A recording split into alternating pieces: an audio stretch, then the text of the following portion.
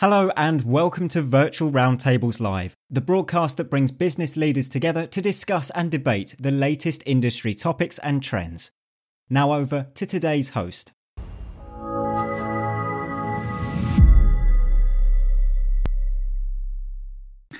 Hi there, thanks for joining this session on the future of corporate real estate. I have as a subtitle here, Developing a Growth Mindset, and actually it should read as well, but I didn't dare put it on the slide, based on principles drawn from The Art of War. But before we go into that, let's have a look at what has happened in the past year. There's been many presentations and conversations around what the future of work should be, from occupiers, from vendors, from service providers. A lot of great ideas floating around. There's been loads of surveys with office occupiers, with the employers on what they like about home office, what the disadvantages are, what works, what doesn't, where they could be supported better, why they would want to come back to the office. And also, if they had an appetite for more flexibility, to which extent, combined with data on where they were in the world, what their life situation was. And mostly concluding into that we need to develop what the future of work is going to be based on looking at data that we'll soon enough have again. But I'd argue, actually, that we're not at that point yet. The future of work is that silver lining at the horizon that should give us hope that we'll all meet again in the office. But I'd actually say we're really still here. We're still midst this crisis, a true crisis indeed, which means we have no familiarity with the situation. And our lives are not the way we thought they would be anymore. And that means, naturally as well, there are no protocols nor guidebooks in place that we could consider now. And oftentimes competing priorities arise, which then means, or which feels actually rather unsettling and chaotic.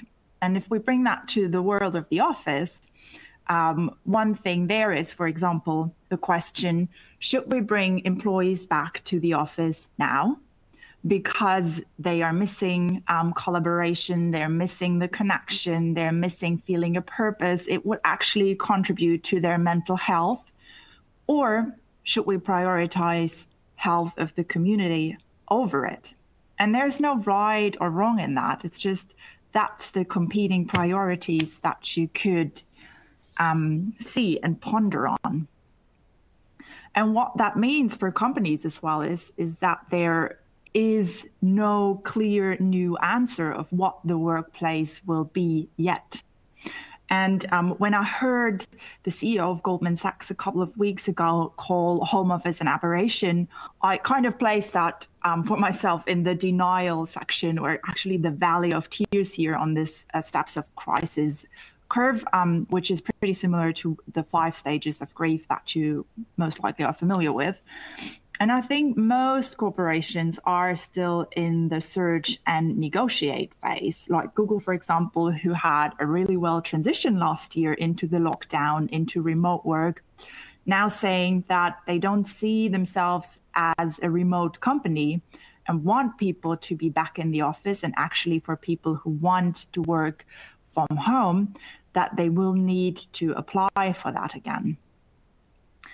And we see these changes of mind also for Goldman Sachs. Just last week or the week before, they announced that they're going to have an employee app put out there. So as much as they don't think they are going to work in home office going forward, they do acknowledge that other factors, the human experience, is an important factor to have considered for their work environment.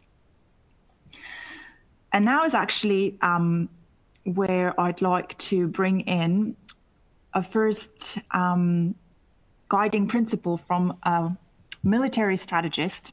His name was Admiral James Stockdale.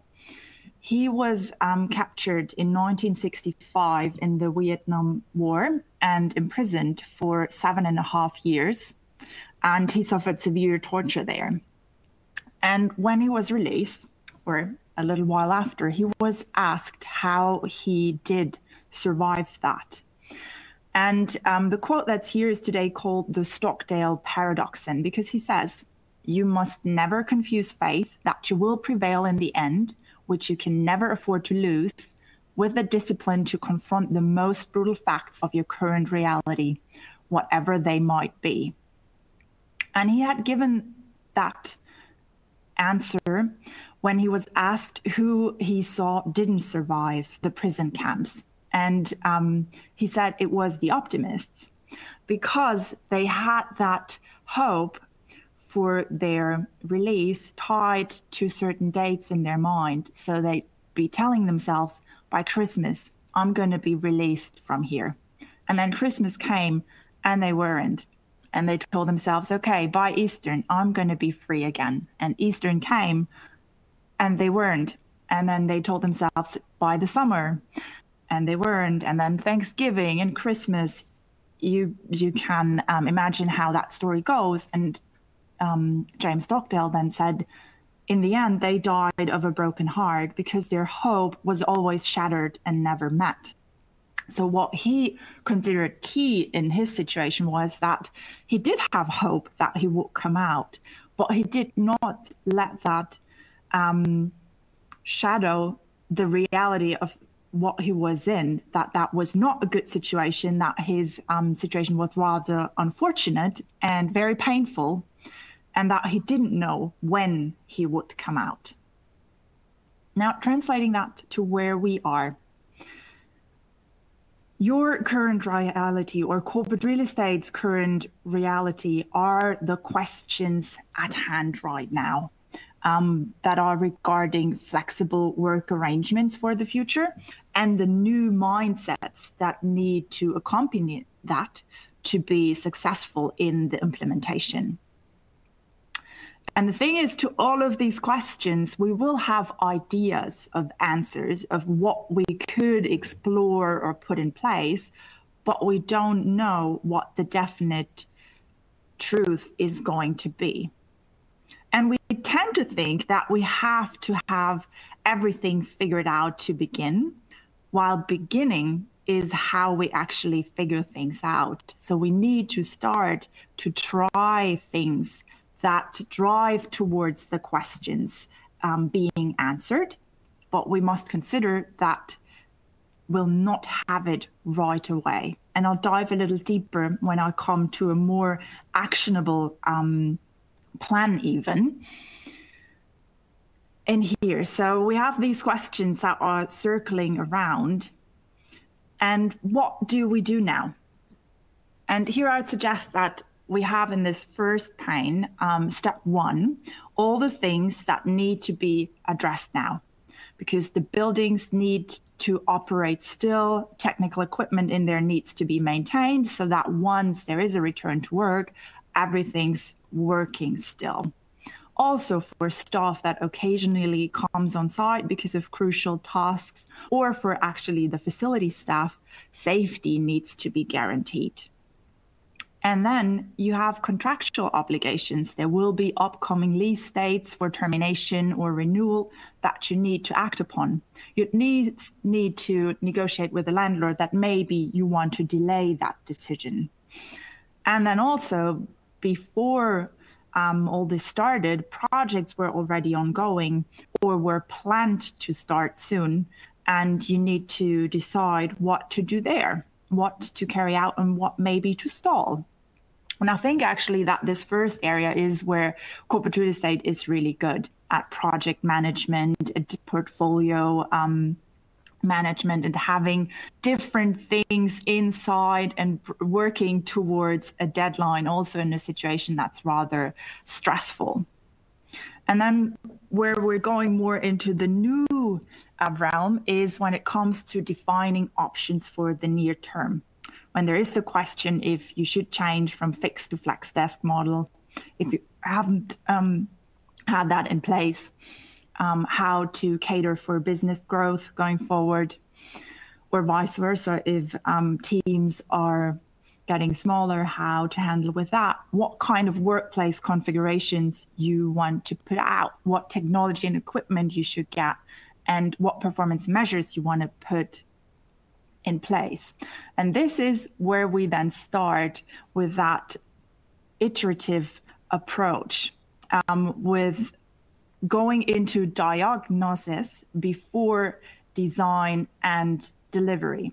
And there's a couple of underlying principles drawn from crisis management, which I'm going to share now.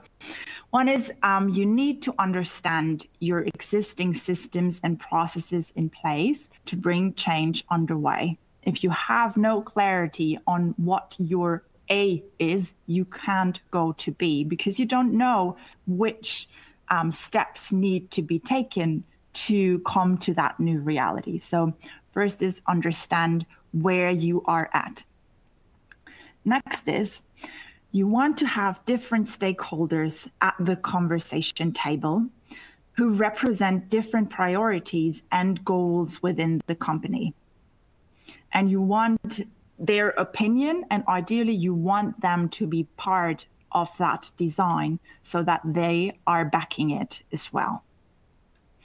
And then when you look at the issues that are most likely constantly arising, adding new things to it, you should look at it over and over again and acknowledge that you might, or rather will not, get it right in the first try. And that all the actions you are putting in place are tentative and reversible at that point in time.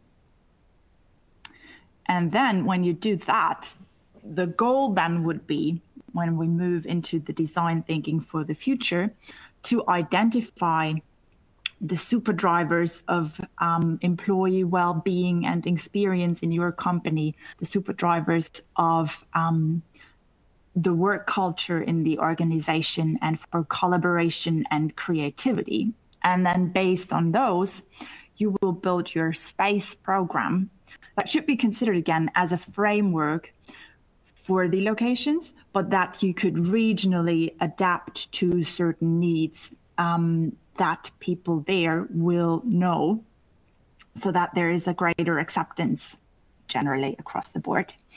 And then again, based on that, you'll come to the bigger question of location strategy. Where should the company actually be?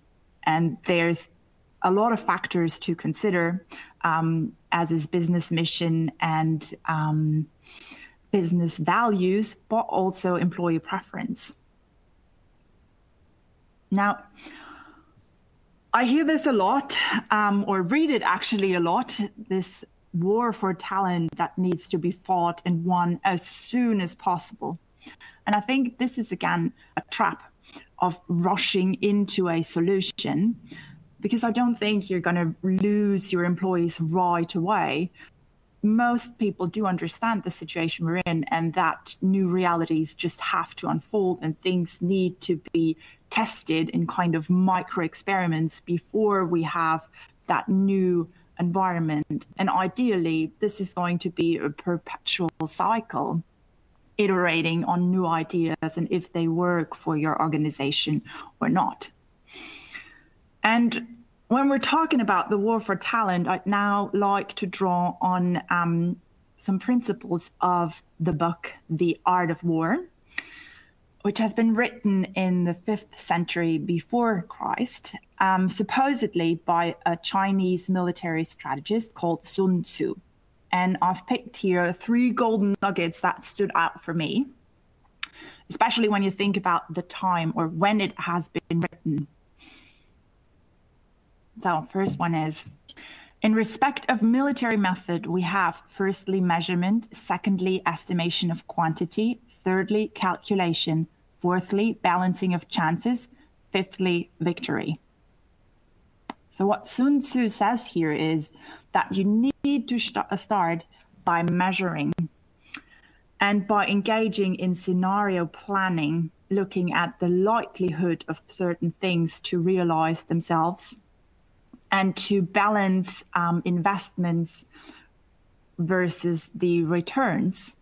And that only if you engage in that exercise, you will come to victory. And I'd add on to that and say, even if you are at victory, you should go back and start over measuring.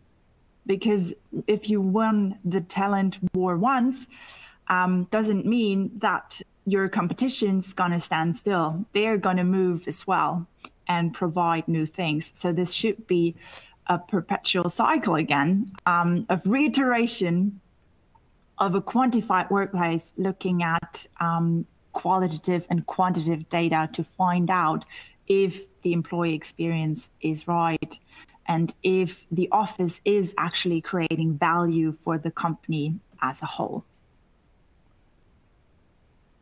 The next one, super important as well. He will win who knows how to handle both superior and inferior forces. And I'd argue that this is not only true for corporate real estate, but for any department in a larger organization, that you need to be able to handle internal politics and get key influencers aligned on the projects you have in mind. And that goes back to what I said earlier, that ideally in that iteration process, you have different stakeholders already at the table so that they are co-creating and therefore aligned on the overarching goals from the very start and won't stop the project in its tracks.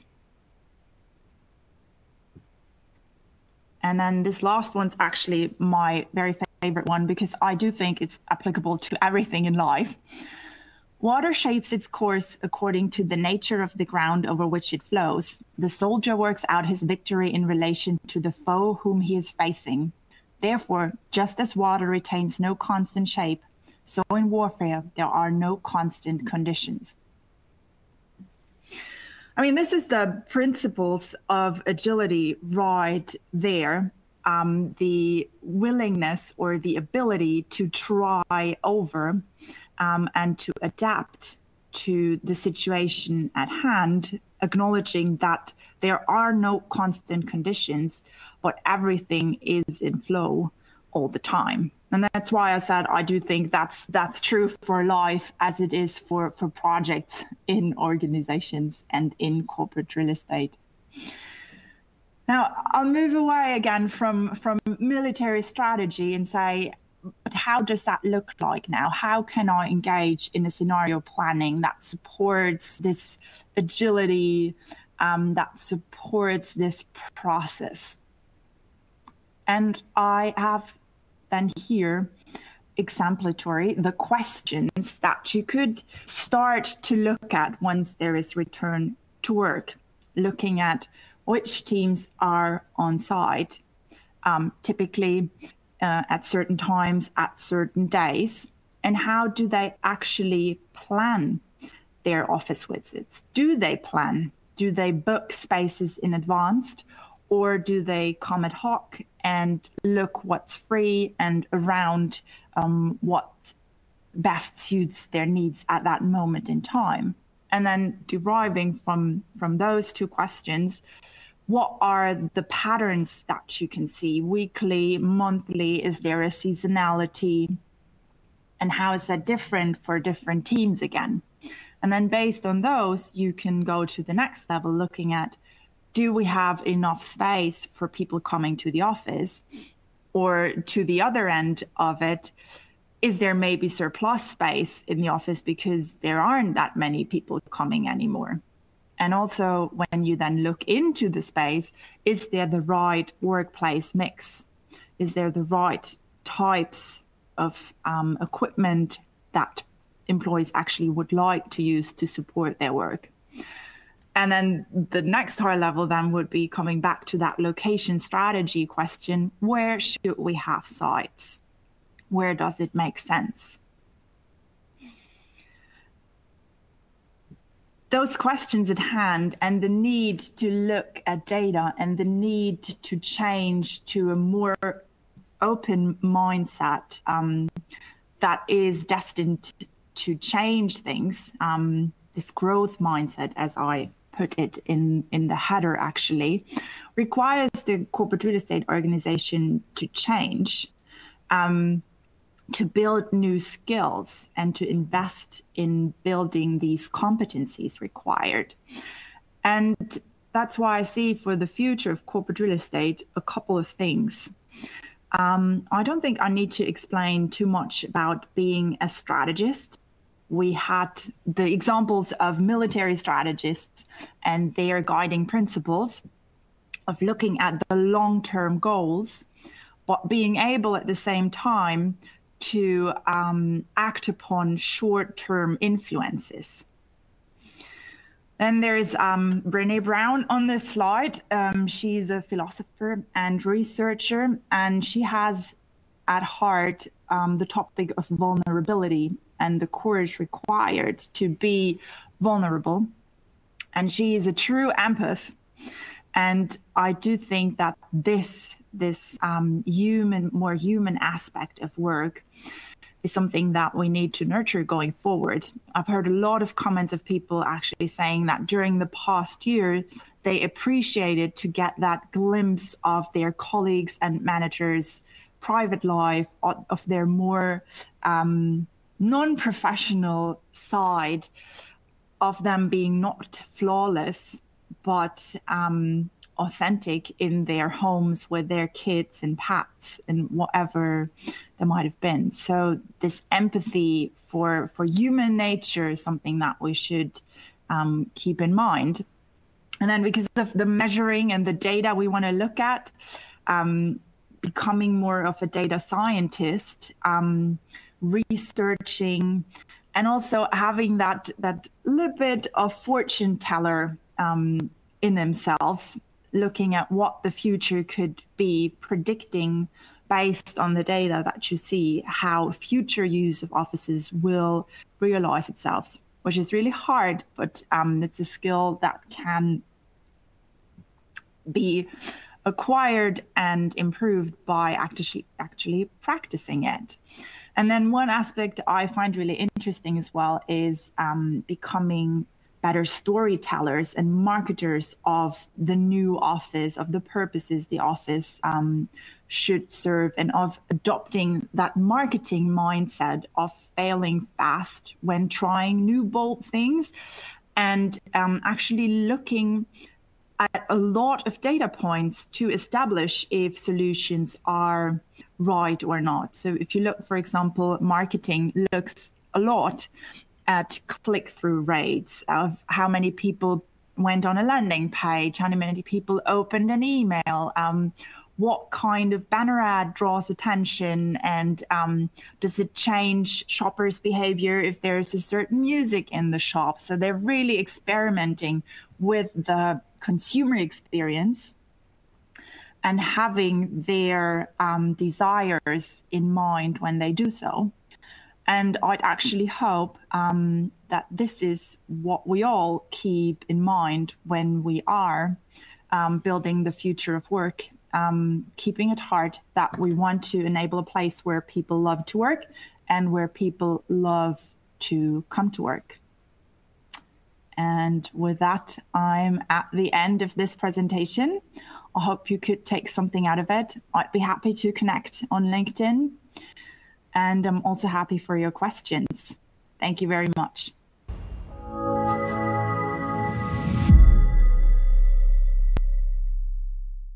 Thanks for joining us this week on Virtual Roundtables Live. Make sure to visit our website www.virtualroundtables.com to learn more about upcoming webinars and events.